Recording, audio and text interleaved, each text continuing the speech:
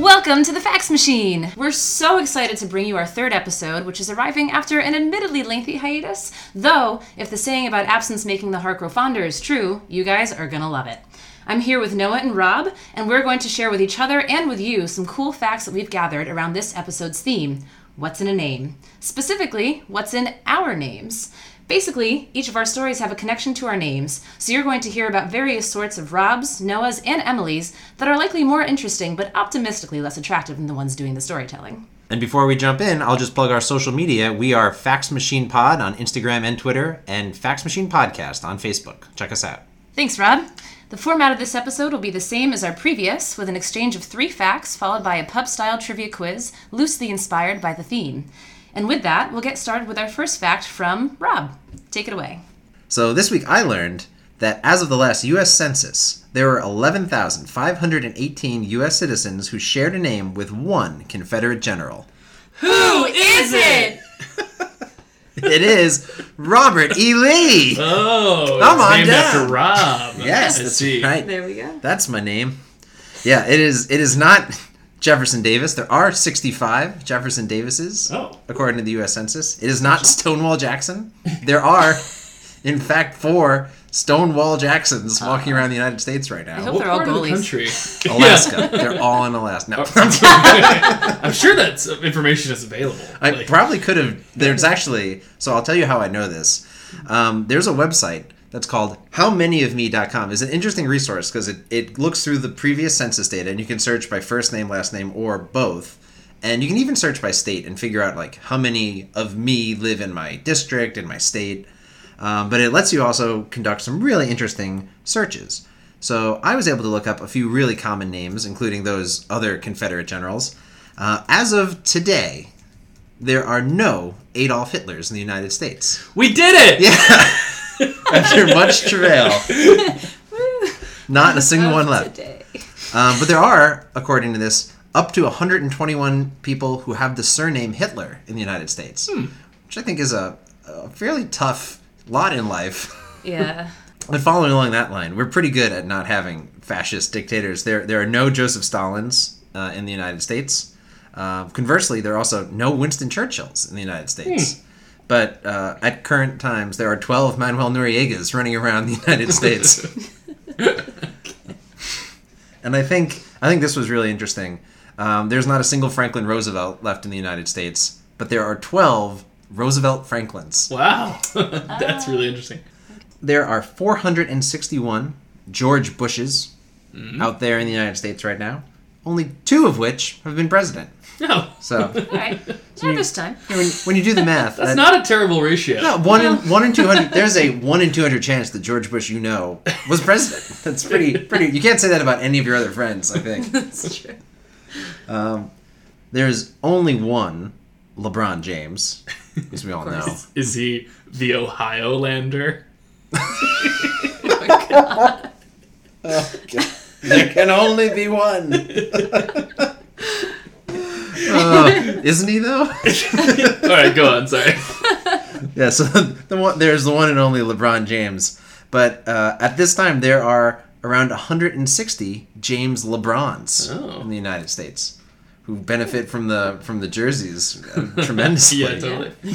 According to my research, there are in the order of 20 or so Emily Costas in the United States. So that's why I can't get a Gmail. Yeah. Emily Costa 27.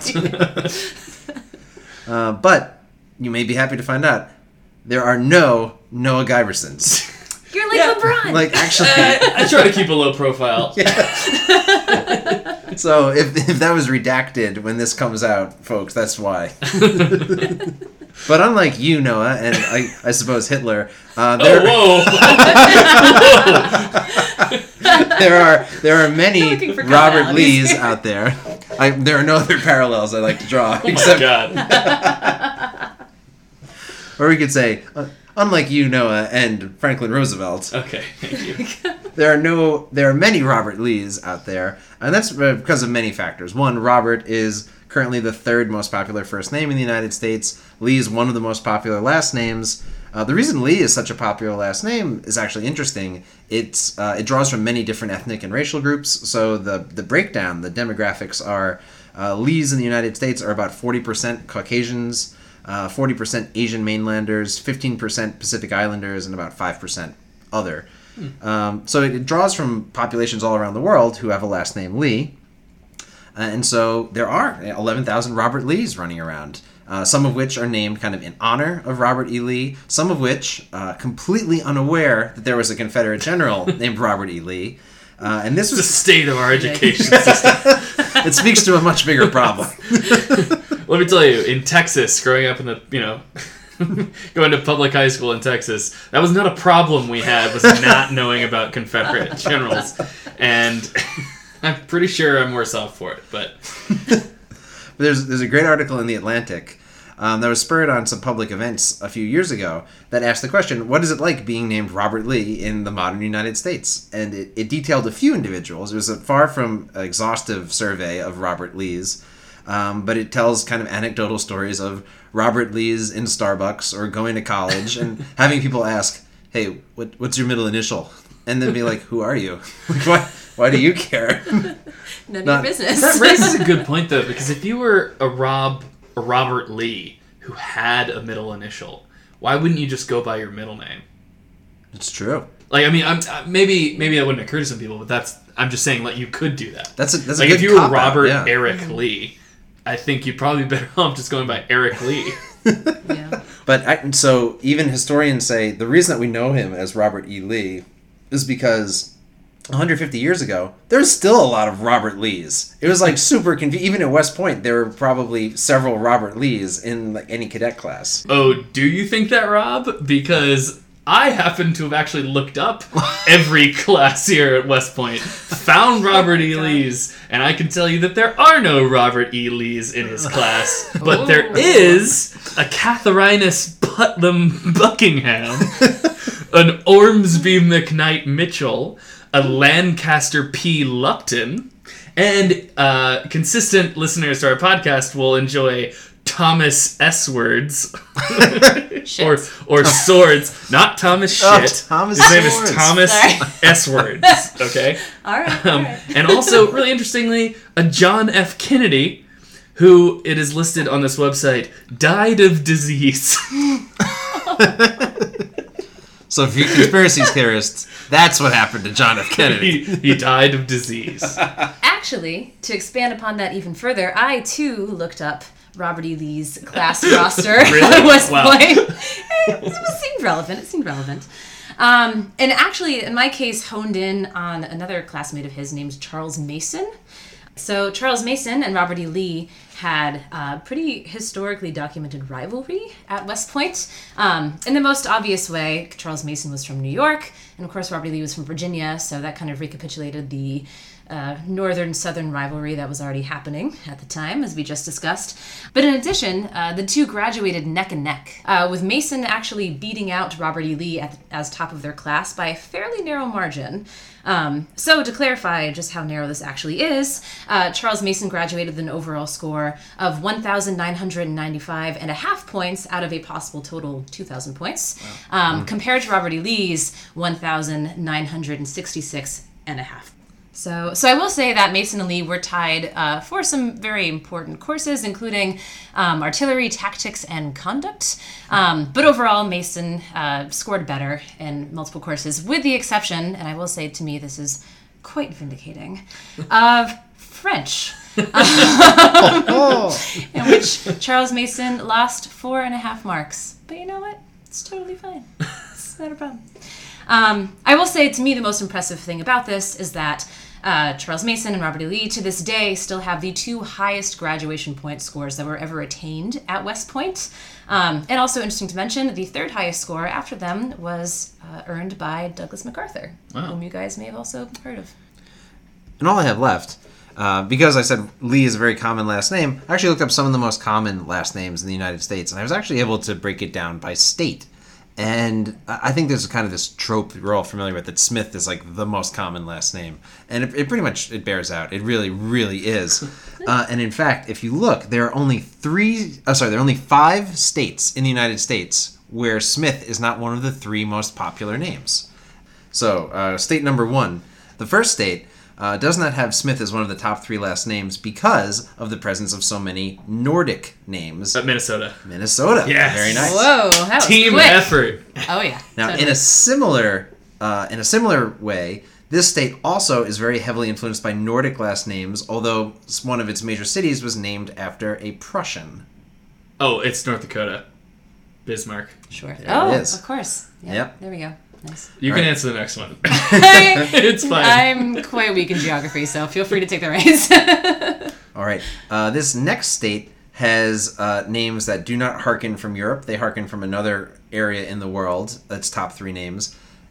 And it is famous in the last few years for having notoriously high gas emission standards that have kind of throttled the entire U.S. gas emissions, including the Obama-era gas emissions on cars and vehicles. So this is a state that is extremely progressive on automaker. California? That's California. Okay. Woo! Very nice. Nice. Well done. All right. The 3 names there, Garcia, Hernandez, and Lopez, the top 3 names in California. What about Texas? What are the top- Texas, Smith is in there, but it's Smith? between Garcia and Martinez. Okay. Yeah. Interesting. Pertinent to that information that will help you with this next state. This next state that does not contain Smith in the top 3 names is one of 4 states in the United States that begins with the same word. This would be new, So right? new. I suppose so. New Mexico? Yeah. That's the one. Nice. Martinez, Garcia, and Chavez, your top 3. All right. And this 5th state, interestingly, it has an influence of last names from an entirely different part of the world. It's gotta be Hawaii. That it is. Okay. Yeah. Nice. Just inflection alone carried Yeah. that clue. Yeah. Yeah. But yeah, they're Lee, Wong, and Kim, the 3 Nice. most popular last names in Oh, Hawaii.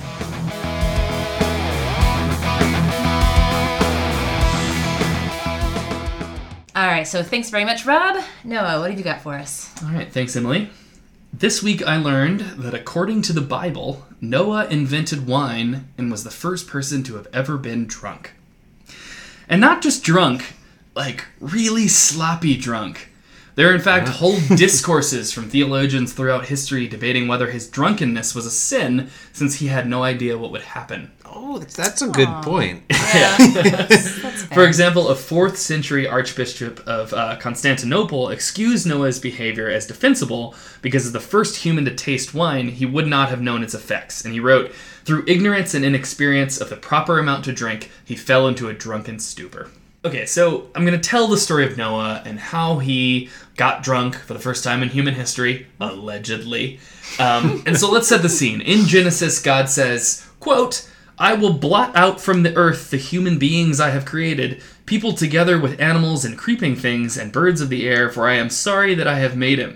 Okay? This is a really dark story if you think about it. And as a kid, being read these stories or seeing them in like coloring books, I was apparently totally cool with the idea that all of humanity was bad. So now obviously everyone had to go except for this one guy and his family.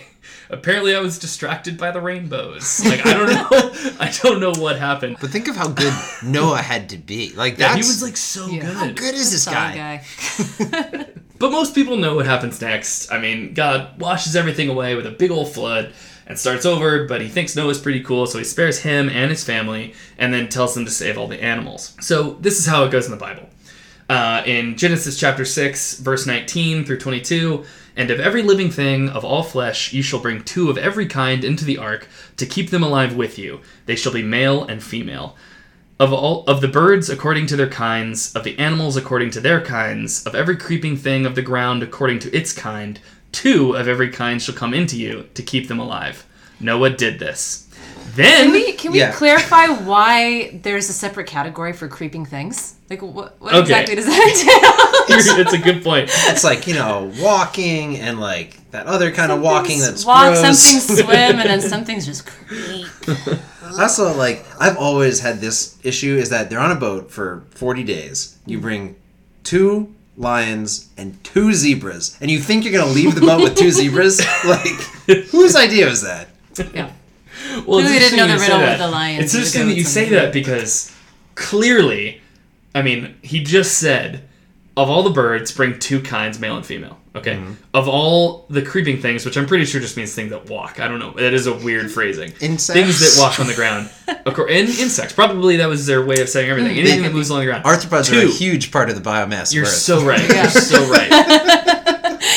Okay. By Jove, I think we've got it. But let's not distract from the story of the Bible by doing things that are actually relevant to real life. But they very clearly are saying 2 of every kind, and that's the story that people remember. All right? But then, like, 3 sentences later, then God says, take with you 7 pairs of all clean animals, the male and its mate, and a pair of the animals that are not clean. Don't know what that means. The male and its mate. And 7 pairs of the birds of the air also, male and female, to keep their kind alive on the face of all the earth. Okay? So, right after he says, get 2 of all the things, okay? That's pretty straightforward. You can do that male and female mating pairs. That's pretty clear. You can imagine that Noah went off and he was searching for all the things. He got all the animals. He dug into little burrows to get the animals underground. He chased down all the really fast animals. He just picked up the arthropods. They were easy. He probably invented some early version of like a flying machine so he could go capture all of the birds, okay? However, he gets done with this. It probably took him years, okay? It's not specified, right? And then God says, take with you 7 pairs of all the animals that you got, not just 1 pair, all right? And he gave him 7 days. So the flood finally comes, and then after a few months, it ends up subsiding, and everybody's pretty stoked. And so in addition to a bunch of sacrifices, Noah plants a vineyard and then drinks some of the wine that comes out of that vineyard, okay? So then it says in Genesis chapter 9, verse 20, Noah, a man of the soil, was the first to plant a vineyard. He drank some of the wine and became drunk, and he lay uncovered in his tent. All right, here's where it gets super weird. Oh, no. Okay. Bracing ourselves. Noah had 3 sons, Ham, Shem, and Japheth. In the next verse, Genesis chapter 9, verse 22 and 23, it says, and Ham saw the nakedness of his father and told his 2 brothers outside. Then Shem and Japheth took a garment, laid it on both their shoulders, and walked backwards and covered the nakedness of their father. Their faces were turned away, and they did not see their father's nakedness. So, It's respectable. Okay. yeah. So basically what just happened was his son Ham went in, saw that his father was really naked and just drunk and passed out, went back out and told other people. So the next chapters of Genesis are known as the Curse of Ham. And when I first saw that term, the Curse of Ham, I wrote in my notes, this sounds funny, look it up later. Okay? Turns out it's not funny at all. It is in fact super gross and depressing. Okay? That's why it's not on Denny's menus. Exactly.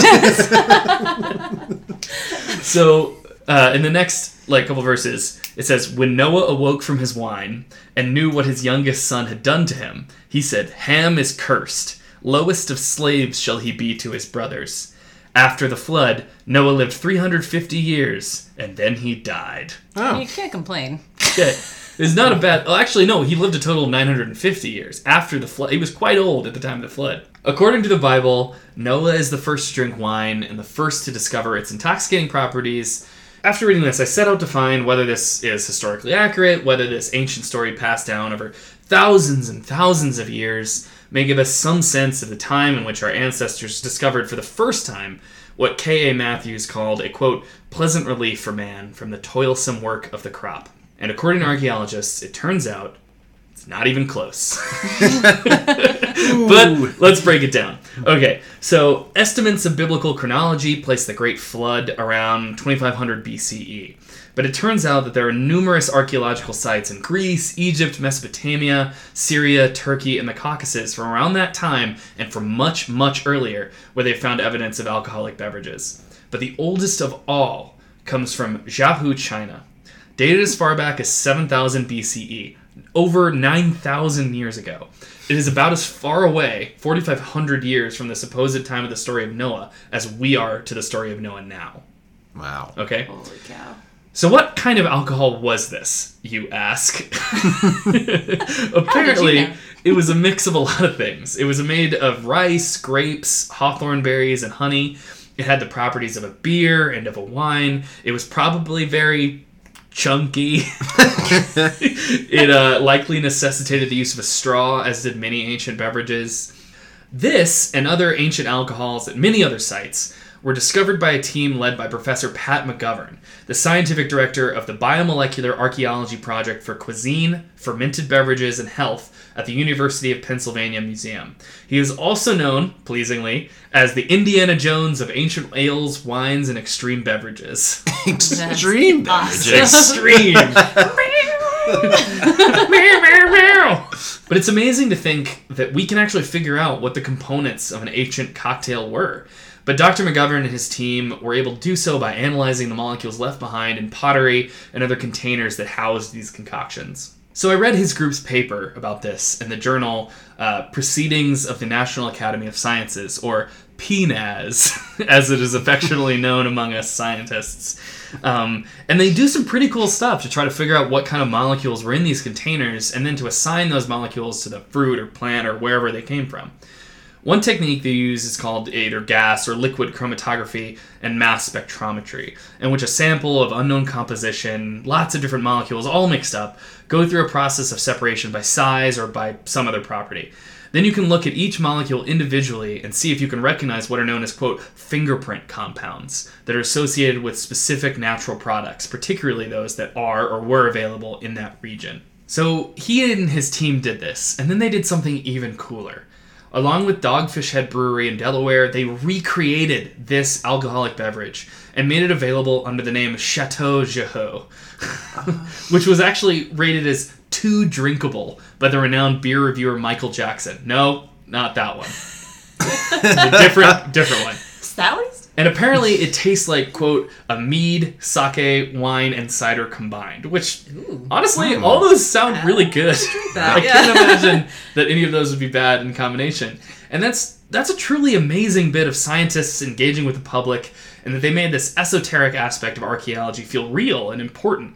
Because one thing that has united almost all peoples the world over, throughout history, from Yahoo to the Fax Machine podcast, has been the sheer enjoyment of the shared experience of drinking alcohol, for better or worse. And it's really remarkable that in this small way, we can step into the lives of people who lived over 9,000 years ago and offer them a toast. So, cheers to that. Cheers. So, based on this fact, I found a few other things, not necessarily invented by Noah, but that were invented in the Bible, in the text of the Bible. And I thought these were really cool. So I'll give you a few that I found. One, many times actually, it's referenced that there were lyres and harps and flutes. But at one point in the Bible, it says that King David invented all the other instruments. Just kind of in a universal kind of catch-all. And then many times after, it's quoted as saying, like, and they played harps, lutes, trumpets, which apparently David did not invent, because they get added to the list later, but they're not his. And then all the instruments David created. Wow. And so he was just the guy who made every instrument. Actually, it's funny you say that because, the site where the oldest alcoholic beverage was found, they actually found also the earliest example of a playable musical instrument that has ever been found. Wow. And the flutes were carved from the wing bone of the red-crowned crane, with 5 to 8 holes, capable of producing the pentatonic scale that traditional Chinese music is derived from. Oh, wow. Isn't that really interesting? Cool. So actually at this site, they found a ton of things that were like, not just like the alcohol, but it was all kinds of things like musical instruments and, like depictions of their society and some indications of what their rituals were like. So it was a really rich discovery found like along the Yellow River in China. That is wild. Yeah.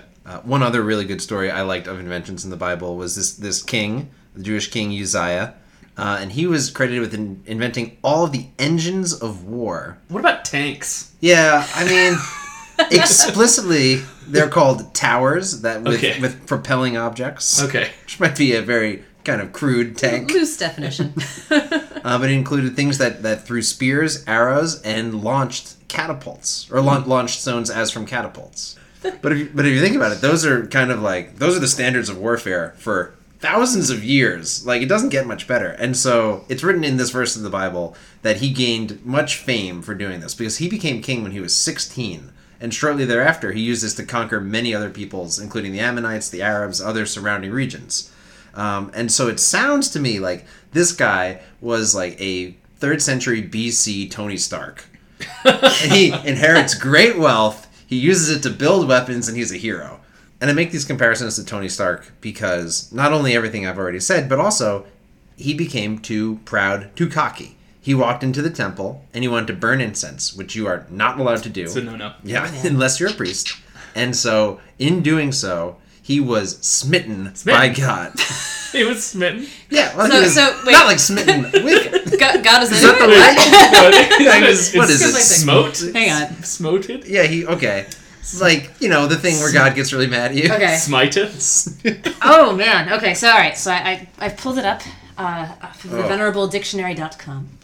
And I'm seeing smote. Okay. Obsolete forms, so the past tense includes smit. Also smitten, so we'll count it. Oh, hey. Yeah, Okay, And okay. apparently... You're obsolete. That's fine. I'm very obsolete.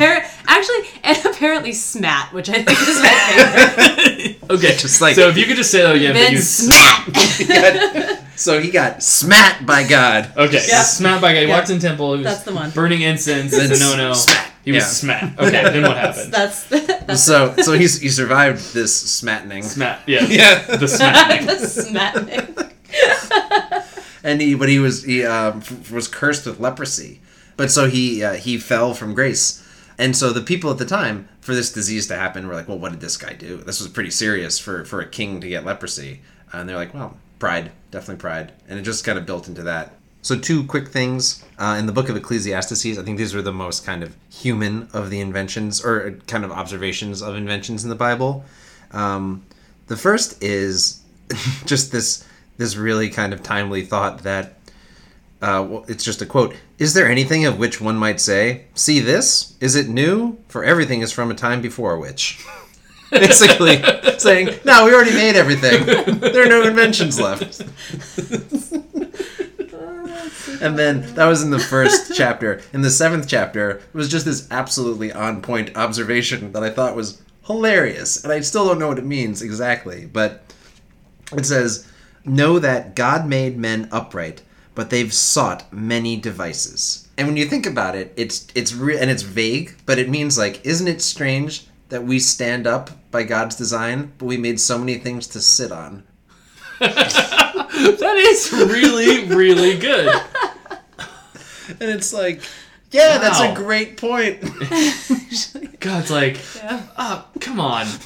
It's like, Guys, I want you to stand do you for have this. any idea how long I worked on this? Like 1 day. So, speaking of somewhat biblical views on alcoholic overindulgence as a social vice, I actually looked a little bit into winemaking and consumption during Prohibition in the U.S. And one thing that immediately popped out to me is quite surprising, is that the American wine industry actually boomed during Prohibition. Notably, California growers increased their stakes of land by 700% within the first 5 Wow. years of its enactment. So it seems as if they were not part of this ban. Well, so they were, but they were creative with their product. There were a few loopholes included under the Volstead Act, which established prohibition, essentially, that could be exploited to actually stay drinking during Prohibition, including prescriptions. So alcohol at the time could be prescribed for anything ranging from asthma to diabetes to snake bites. There are plenty of cases of physicians that took advantage of this fact to make a pretty penny. Also, religious sacraments were exempt. And in fact, there are records of congregation numbers skyrocketing during this period. And also, multiple people will be self-proclaiming themselves to be rabbis, so that way they can obtain wine to distribute to their followers for the Sabbath and religious practices at home. Those people clearly have never been to church before because You don't get it's enough not wine. worth it. But desperate times. Right. That's true. But notably... It's like you could keep coming back around in the line. Just circle the other line. the the other Eucharist line. just constitutes half the Mass. Or just loops Or you around. just go first and drink the whole thing. But notably, there was also a lack of restrictions on unfermented grape juice. And this is what winemakers actually took advantage of. So essentially, a lot of vineyards, once Prohibition kicked in, preemptively shut down because they were like, well, there goes our bread and butter. We can't make wine anymore. But those that actually maintained and came to dominate the market, including very well-known brands nowadays like Beranger and Robert Mondavi, actually developed this new product called wine bricks. And essentially what they were was just grape juice that was condensed and concentrated into these dry bricks that could then be dropped into water and dissolved into grape juice. Oh, DIY grape juice. Yes. But the laws at the time dictated that grapes could only be grown and sold for non-alcoholic consumption under this loophole. So any grower that knowingly sold their grapes for alcoholic production would be prosecuted. But, and here's the loophole, as long as the grower specified that their product was not to be used for alcoholic production, they'd be in the clear. So basically, as I mentioned, a couple of vineyards took to making these wine blocks and put labels on them that gave careful instructions on dissolving the bricks in a gallon of water and very strict warnings that if you leave that grape juice in a cool cupboard for 21 days, it would turn into wine. Now, so you should not do that. Don't you even think about doing this. Yep. Precisely. It would turn to alcohol, and as we all know, that's illegal and therefore bad. Exactly. And based on that predication, yeah, some vineyards actually flourished during Prohibition. So, were any of them caught? as far as I read, none of the vineyards that participated in this were prosecuted. So I dare say they exploited this loophole quite fruitfully. Oh no.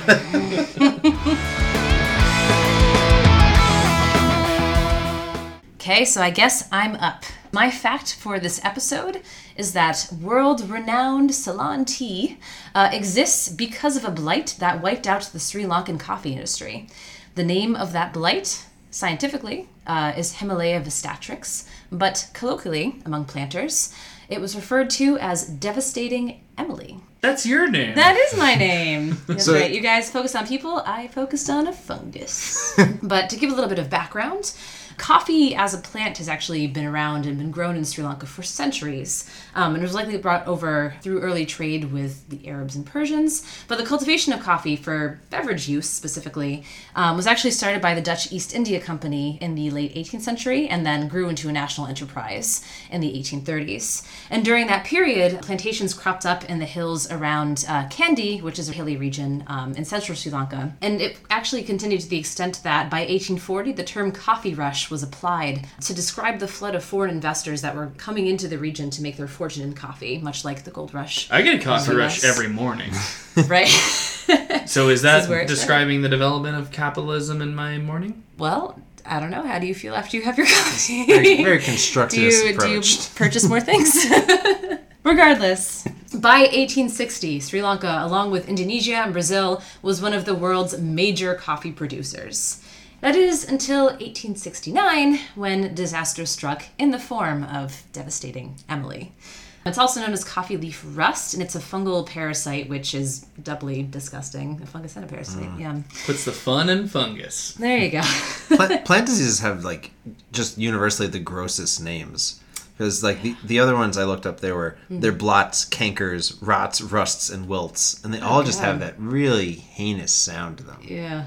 So coffee leaf rust grows on the leaves of coffee plants, essentially sapping their nutrients and eventually killing them. And indeed, that's exactly what happened in Sri Lanka with the onset of this blight in 1869.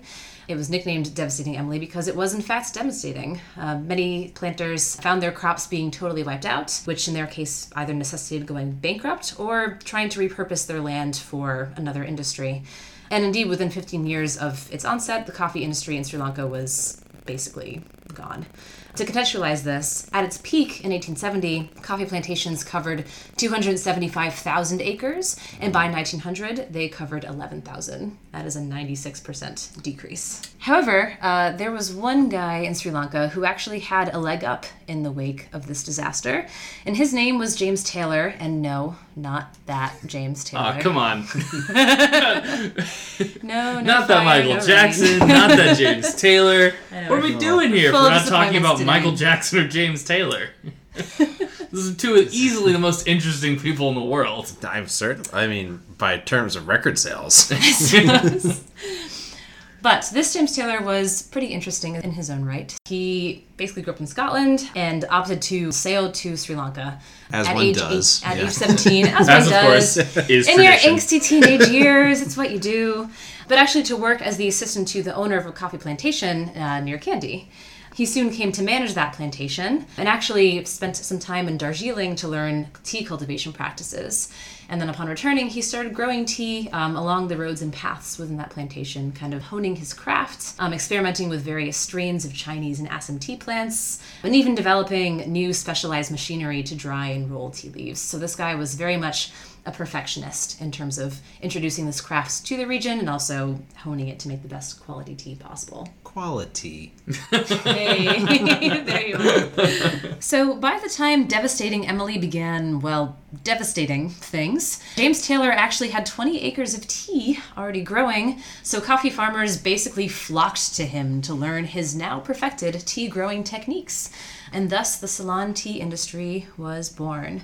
From there on, the first shipment of Ceylon tea to London occurred in 1873 and actually reached America in the 1893 Chicago World's Fair. And the rest is history.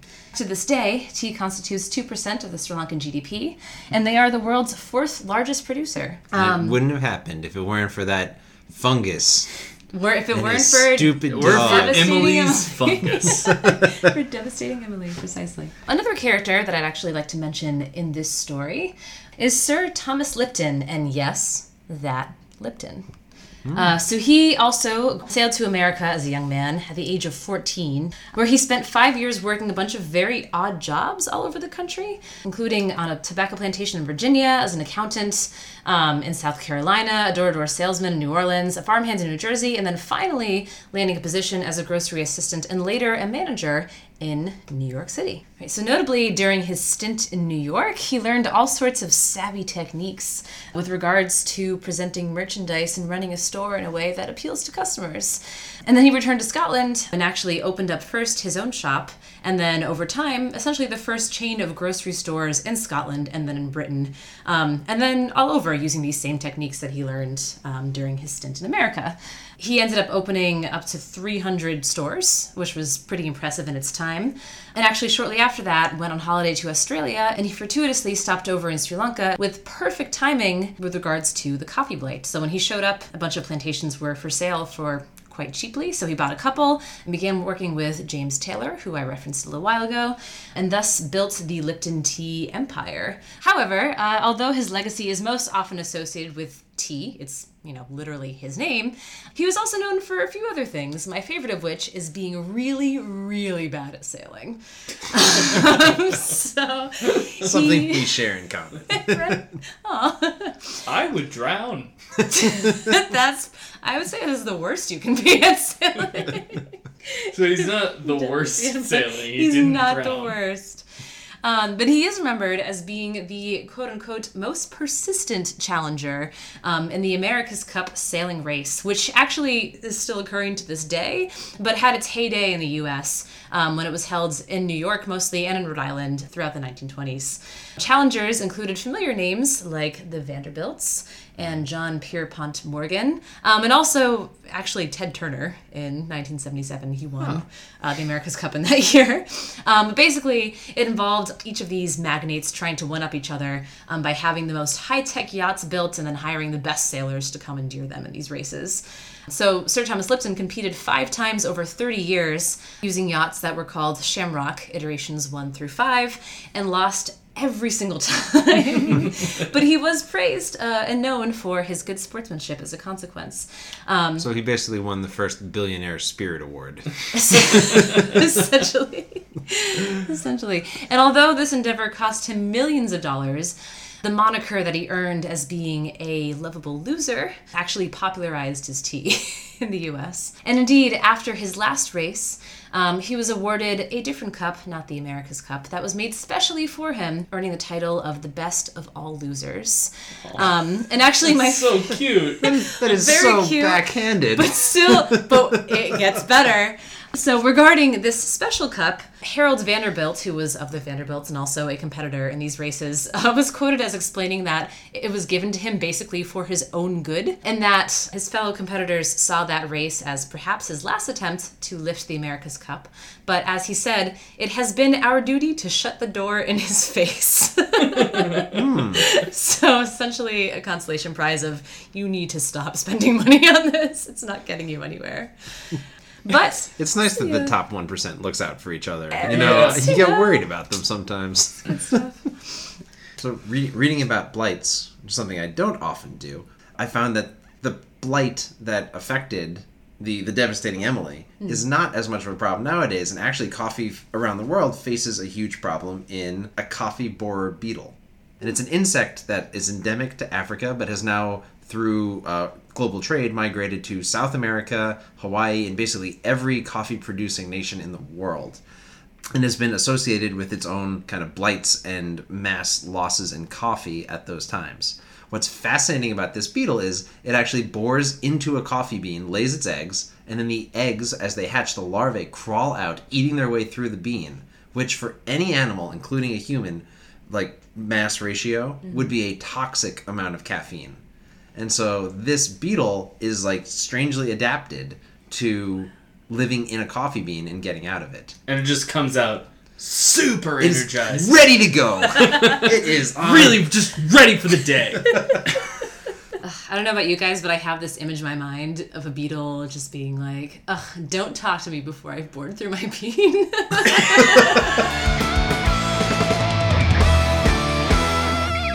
So, since our stories have so far centered around relatively common and well-known names for lesser-known people, or fungi in my case, our quiz will focus on the lesser-known names for commonly known people, places, and things. So question number 1.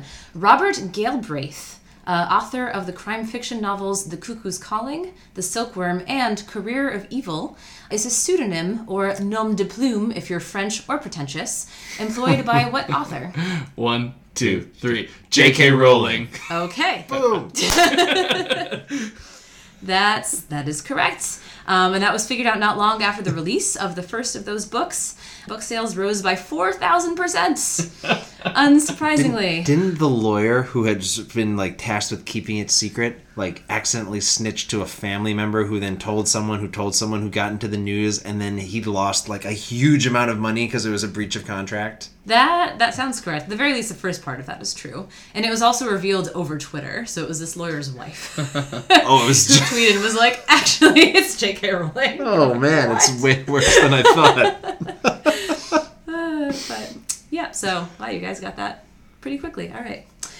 Number 2. What city, which now has its original name, was briefly renamed as Petrograd in 1914 and then again as Leningrad in 1924? Alright, so that's, and because of the Petrograd, I would Yeah. imagine it's St. Petersburg. That is correct. Good, okay. Yeah. But yes, originally named by Peter the Great in 1703. He included Berg as a shout-out to his German relatives and allies, but then in 1914, with World War I, the city was renamed to Petrograd to get rid of the German part.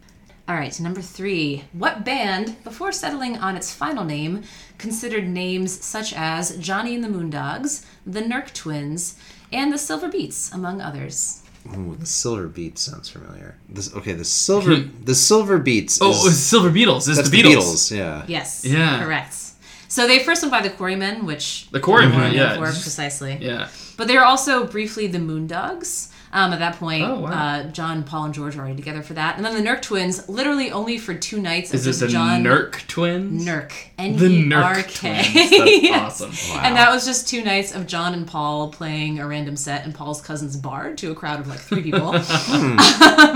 And then variations of the Beatles, so including the Silver Beats, the Silver Beatles, and then finally the Beatles. Next up, what symbol was originally named an octothorpe by the workers at Bell Telephone Laboratories? Octothorpe. Oh, wait. Okay, so a symbol would be one that appears above the numbers. So, like, basically above the number. So, like, a pound sign would be my kind of now Ooh, inclination. 1, 2, 3. We're going with hashtag pound sign. Hashtag pound sign. Hashtag correct. Yeah. The name first appears in a 1973 patent for the touch-tone telephone keypad. Thorpe was thought to come from the Olympic athlete Jim Thorpe, precisely, who was very big at the time, or the Old English word for village. And actually, when you think about the pound sign or hashtag symbol, the middle square could be the village, then it would be surrounded by 8 fields. So that's the octo. Who wrote his earliest works under the pseudonym Bose, most associated with his collection of short stories and essays, Sketches by Bose? Has nothing to do with the audio company. I was going to say, is it B-O-S-E? B-O-Z. Oh, B-O-Z. Oh. So he wrote short stories and essays, and he was ashamed of his identity. Only for his earliest works. He was very well known. Can you give us a time period? Yes, the mid to late 1800s. I can give a tangential fact about him. Okay, sure, yeah. He's known for being exceptionally verbose, and part of that was because some of his novels were published as installments, where he would be paid by the word. Well, I'm not sure this is right, but I know a lot of people did this, but Charles Dickens He did the serial stuff. Yes, that's It's Charles Dickens? It's Charles Dickens, yeah. But he adapted that nickname from one that was given to his brother Augustus. That nickname being Moses, and then when you pronounce Moses, I guess with a stuffy nose, it sounds like Moses, and then you have Moses. That is lame. But I thought this was so cute. Lame. As an excerpt from the literary magazine Bentley's Miscellany about the reveal of his identity, who the Dickens Bose could be puzzled many a learned elf, till time unveiled the mystery, and Bose appeared as Dickens' self. And also, as a bonus question tied into our theme, who first used the phrase, "What the Dickens"? Oh, Shakespeare. Yeah. Yeah, really weirdly. Also, what's in a name? Question 6. What country gets its name from Little Venice? A name given by Amerigo Vespucci upon seeing the stilt houses that dotted its coastline. I think we both know it. All right. 3, 2, 1. Venezuela. Correct. Yes. That moniker was given during an expedition to Lake Maracaibo in 1499. Little Venice in Italian is Veneziola, and in Spanish, Venezuela. Wow. So there you have it. What type of marine bird was known by 18th century British sailors as arse feet? So what? Arse feet? Arse feet. Something. So the feet are interesting? So it has more to do with placement, if that helps. They bring their feet up? They like stand on one foot, possibly? It's not a flamingo. Oh god, that was a flamingo. Lace, interesting. But I like that line of thinking, though. Okay. I like that line of logic. Is it accurate, or do you like it? I like it. Okay. So, I don't know if that's Is meaningful. it a penguin? Yeah. So one of the earliest written records of them being assigned this name actually comes from a book called A History of the Earth and Animated Nature. And just to kind of say a quote from that, this awkward position of the legs, which so unqualified them for living upon land, adapts them admirably for a residence in water, in that the legs place behind the moving body, at the ass, push it forward with great velocity. At the what, Emily? In case you needed that clarification. And these birds, like Indian canoes, are the swiftest in the water by having their paddles in the rear. Our sailors, for this reason, give these birds the very homely but expressive name of arse feet. Expressive. Wow. But, Last question. Okay, so pressure's on. You guys know how much I love my Greek and Latin roots based on some sort of unpopular rounds that I've had in trivia. But you? No. me never. But the question: the musician Michael Peter Balzari, who plays for a band whose species name is Capsicum annuum, he goes by what nickname, which itself is an insect of the order Siphonaptera? So he goes by the name Siphonaptera. Okay. So it's a bug name. Okay. Siphonaptera. So probably something with Optera has wings. So Okay. it could be a moth or a butterfly. Aptera. Oh, clarify. Aptera. Ooh. So the band name also has a species name, which is Capsicum annuum. Capsation. Red Hot Chili Peppers. Oh, I'm trying to remember the bassist name. I'm thinking of The Edge, who's U2. I'm thinking of Slash, who is Guns N' Roses. I'm thinking of every other I know. I bassist. Every other I name. can't think of it. Oh my god, what? This is the worst. This is like This is the that trivia nightmare. Is that there's just this one person on your team who isn't there that night, who just knows about Red Hot Chili Peppers. But okay, we know it's a bug. We know it's a bug I know, too. and the thing is, we both know who this is. The order also, the order name also has a clue in it. So you were correct with Aptera, but also think of the first half of it as well. Siphon. It's a straw, or like it pulls up water. Flea! It's Flea! Yes! That's it! Oh my god! That was the best feeling I've ever felt. I just hate how well we my described it God. without thinking about it. We were circling around that for so long. Oh, that's great. Oh my god, Wow. if you've ever needed a reason to go to your local trivia night, it is for the sheer joy of that moment. That was excellent. That was excellent. Oh, nicely done, Way to guys. talk that out. Oh man. That Good was job, fun Rob. to watch. Way to go. So Good yes, job, team. as you got capsicum annuum is the chili pepper, like capsaicin. There you go. And siphon aptera, siphon for a siphon. Ew. Bloodsuckers, and Aptera for not having wings. Fun fact, this guy is also the voice of Donnie from the Wild Thornberries. Oh. All right, well, that's all we've got for you this episode. Thanks again so much for tuning in. Be sure to check out our social media presences at Fax Machine Pod on Twitter and Instagram, and at Fax Machine Podcast on Facebook. And we'll see you next time.